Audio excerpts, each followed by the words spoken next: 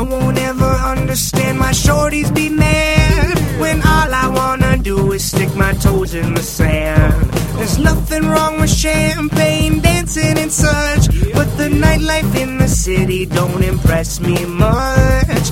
F-I-S-H-I-I-N, Fishin'. F-I-S-H-I-I-N, Fishin'. I don't feel right in the club, I'd rather be out, sitting in my 14-footer catching some trout. The fishes all tremble at the thought of me when I'm F-I-S-H-I-I-N, Paul Bunyan country. Today, we delve into the deepest, darkest parts of Lake Pokegama, looking for something very big. No. It's not the Lake Pokegama monster. As far as I know, there isn't one. But some people call these monsters Big Northerns. Tom Neustrom, Hall of Fame angler and promoter both on the state and national level, joins us today, and he loves to hunt down Big Northerns in Lake Pokegama. We talked about this several years ago. I think it's a topic worth revisiting. Tom, we think of you pretty much as a walleye guy, but obviously as somebody who's lived in Minnesota a long time, you like to fish a lot of different species. Oh, yeah. Kevin, you as a guide, you have to. I just can't tell you how many people now, which has changed, that they want to fish other species. They come from, like I booked a trip here the other day with some people from Lafayette, Louisiana, and they've never caught a walleye or a northern pike, and they want to come here for a fish for 3 days. And, it's kind of interesting. I thought it was great, and I love the conversation I had with them, but there's other people, too, that, it's not just walleyes. It's people like to bend the rod and get bit, and we have some other species that we like to do. And, for me, sometimes it's chasing walleyes all the time. It's kind of a nice, refreshing change. And, I like fishing pike. When I get the chance, I like fishing northern pike. Okay. And that's what we want to talk about, and that is fishing for big pike deep, particularly on Pokegama. And again, we talked about this several years ago. It's a great topic. Tell us more about that. Well, Pokegama is a very diverse body of water also, and I think it has multi-species in it too. But one of the things that it has that the other lakes don't have around here is it has a very strong population of smelt. And everybody that fishes a lake that has smelt in it will always note that you have usually pretty deep water.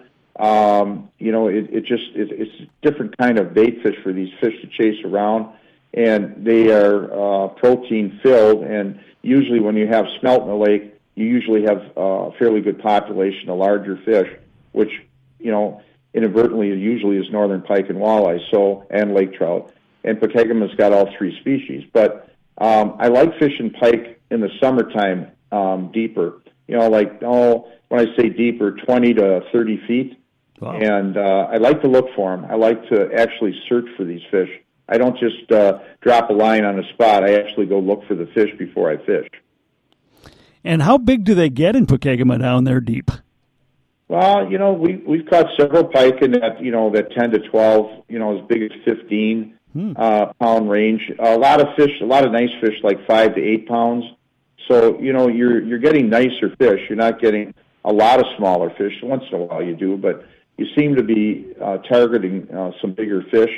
And they're a lot of fun to catch on a spinning rod, I can tell you that. I know I've got a couple customers that they come every year, and that's all they want to do, is they want to fish those pike. And I think we keep 1 or 2 fish, and that's it. But it's fun, and we enjoy it. And it's really interesting how I look for these fish with my my electronics. I use down imaging off my Humminbird or my 2D graph, and I look for them. But there's different places that these smelt are, and they like the smelt kind of like areas that are how would you call they're neck downs or trenches, where they're coming from deep water into another deep water bay, and they follow these trenches, and that's what they kind of use for moving back and forth. Now, whether there's current down there or not, I'm not sure, but people might say, well, they're like an underwater river. Well, they are to a certain extent, but they're tight on both sides, a little shallower, and then they're deep in the center, so they kind of follow that contour. And a lot of times, if I know where these these places are, and they graph a bunch of schools of smelt, I can tell you right now, the big northerns aren't going to be too far behind. Chasing down big northerns on Lake Pokegama. Tom Neustrom, my guest. We'll talk more on that topic next.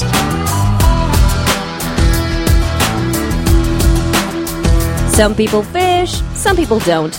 Those people are clueless. This is Fishin' Paul Bunyan Country.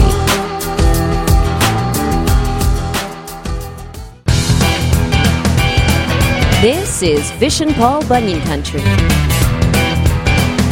Going after big northerns in the depths of Lake Pokegama. Tom Neustrom, my guest today. Tom, once you find those big northerns, what do you use to lure them? Jigs. I'm a jig. I like fishing them with jigs. I don't throw them. I like to sit right on top of them and jig them. If I see them, if I find them, I'm jigging them. And, sometimes a half-ounce jig, 3/8 ounce jig is what you want to be using. Fish as vertical as you can. And, sometimes like a 3 to 4 inch shiner, a 3 to 4 inch sucker minnow will get the job done. Sometimes just plastics, where you're using kind of a big plastic, maybe 4 to 6 inches. A lot of times that'll get their attention pretty good too. And so it's they're very inquisitive fish when they get bigger. They're not as aggressive as you think they are. You think while you drop it down they're going to bite it. Sometimes you got to fool them pretty good, or you got to get their attention and sit on them for a few minutes before they bite. But when they bite, it's worth it. It's a good battle and it's a lot of fun, and I know people enjoy it. Now, you're not going to catch the numbers sometimes that you do in shallow water, but if I'm after a bigger pike for a customer or something, then I'm going to fish the deep water. And there's several lakes in our area over here that have bigger pike, and most of those fish are deep water fish too. Trout Lake in Colorane's another one. It's got some 15-pound pike in it. It's got some 20-pound pike in it. But they're all deep fish. They're mostly all fish on the edges of deep water or, up on a rock reef or a weed bed near deep water. And when I say deep water, I'm talking 50, 60, 70 feet. So those are things. If you want a big pike, then you got to find lakes that have that deep water. And again, as you noted, smelt probably doesn't hurt either. The what? Having smelt in the lake doesn't hurt either. Oh, no, it doesn't. Because it's a great food source. It's a great protein, and that Pokegama does have that. But there again, it's not an invasive, but we don't want to introduce smelt in other lakes because it can create another problem. So, so Pokegama's got a lot of bait fish in it, and it's got a lot of smelt in it. I can tell you that, and they kind of they're in cycles. Sometimes there'll be a lot of smelt for a few years, and then you'll have a die-off, and then all of a sudden they'll come back again. We had that happen about 4 years ago, and now they're back again. There's a lot of smelt in the lake. So it's very diversified fishery, but if you want a big pike, you can catch them shallow once in a while, but if you want a big pike, you've got to find lakes that have them, and you got to fish a little deeper than you normally would. Okay. Pokegama is just a very unique lake in a lot of ways. It's, as you noted, got very deep areas, got a lot of different types of fish in there, but it can be a tough lake to fish, especially if you're not real familiar with it. Oh, yeah, it could be tough because of forage. There's a lot of forage in the lake, not just the smelt, but you got a lot of small perch, you got shiners, so it's got a lot of forage in it. When you have a lot of forage, the bite can get tough. It's pretty clear water, so later on in the summer, there's a lot of guys who fairly well trolling crankbaits in the evening, but you can get them on a daytime bite too, and you can get them rigging, you can get them pulling bouncers and spinners with a crawler, and you can get them jigging, and so there's ways to catch them, and that's on the walleye side. But when you talk about the pike, I'll tell you what, you got to get that bait down to where these fish are, and Sherry's Arm, which is the deepest bay in the lake, does have lake trout in it, and I know guys that go in there looking for these lake trout trolling with downriggers, and a lot of times down, they'll be in 90 feet of water, down 55 feet, they'll mark a fish, and then they'll troll past them, and they catch them, and it's a northern pike. So don't think that these fish are just exactly where I told you, because they can be out in that, 90 feet of water down 50 feet if the food's there, and most often that's the smelt. Well, and even taking away the trophy aspect of northern pike. They don't get a lot of respect, but northern pike, if you know how to bone them, they're a great fish. They're tasty. Kevin, they're as good at eating fish as there is. If you learn how to take that Y bone out, I don't think anybody can argue with me, but I think they're as good at eating fish as I've ever had. Big flaky, chunks of meat, and you get the bones out, and then, nobody wants to eat a fish with bones in it anyway, but right. You take the Y bone and you learn how to take care of those fish, and you'll have as good at eating as any fish that swims. So get over the slime. Trust me, the northern is a good, tasty fish. Very, very much so. All right. Well, if somebody wants to try to catch some of those deep northerns with you, I know that you're pretty booked up, but you've got some other guys that can help us out. How do we get a hold of you? Get something booked? Okay. Give me a call at home, 218-327-2312, or call me on my cell at 218-259-2628. And again, that big pike bite is usually July and August, and right around Labor Day it kind of changes a little bit. So it's about a month and a half to 2 month situation, but it's really good mid-July through the end of August. Tom Neustrom, Hall of Fame angler, joining me today on Fishin' Paul Bunyan Country. Had some great conversations with him this year. Tom, we appreciate you taking time to talk with us. Thank you so much. Thank you, Kevin. Up next, we quiz the aquatic biologist. Dr. Andy Hafes of Bemidji State is coming up. There are 3 seasons in Minnesota: fishing, ice fishing, and hell on earth. This is Fishin' Paul Bunyan Country. Ask the aquatic biologist. Once again, time to ask the aquatic biologist, and our aquatic biologist was with us, Dr. Andrew Hafes from Bemidji State University. Got a loaded one for you here, Andy. Oh, yeah. Is there any study or information out there on the correlation between specific amounts of shoreline development, like the number of docks or the number of beach properties, and lake or fish community health and development? Yes, there is. Some really good ones, actually, in Minnesota. Well, we like the answer. Probably not. There was a really good study done in Minnesota that really took a series of lakes that had a range in development, and then they measured how much emergent plant vegetation there was. And as you went up that chain in development, there was a 66% reduction in the emergent, lily pads and things that are sticking into the water vegetation. So that's not too surprising. In fact, I've had a lot of students in my class that are interested in this topic, and they've even measured it on Lake Bemidji. And when you get a really well-developed section of shoreline, the vegetation in front of that typically goes away, or at least is reduced. I had another class mate that did one with invertebrates, and the actual invertebrate composition changes as well. Outside of the water, right, the land use too, as soon as 40% of the watershed is changed to either urban or agriculture, then there are disturbances that happen in the watershed. The phosphorus dynamics change, and that's a huge risk for the systems as well. So massive changes actually occur, and it's pretty well documented. And yet we have many lakes where there's house after house after house ringing the entire lake. Well, there's huge benefits to the community to do stuff like that. So we can't always or only think about just the environmental aspects. We need to balance, right, the benefits, economic benefits to the community with the consequences that are going to happen to the ecosystem. So I understand why that occurs, and we have gotten better at doing certain things, right? We've connected a lot of these cabins in certain places onto city water instead of having septic systems. That's a huge step forward, right? Because as soon as one septic system fails, all of those nutrients are going into the lake instead. We can do a lot better, in my opinion, at not adding fertilizer on the lawns near lakes, right? We can also do things like not having the lawn go directly down to the lake shore.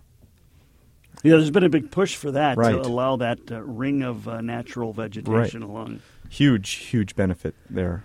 And then if we can get landowners to have this mindset where a log in front of their land, right, in the lake is a good thing because you get to see the wildlife that are using it or the fish that are using it instead of a bad thing that it's interfering with their boat or whatever, right? Mm-hmm. And same thing with the vegetation. Those would be big strides forward too.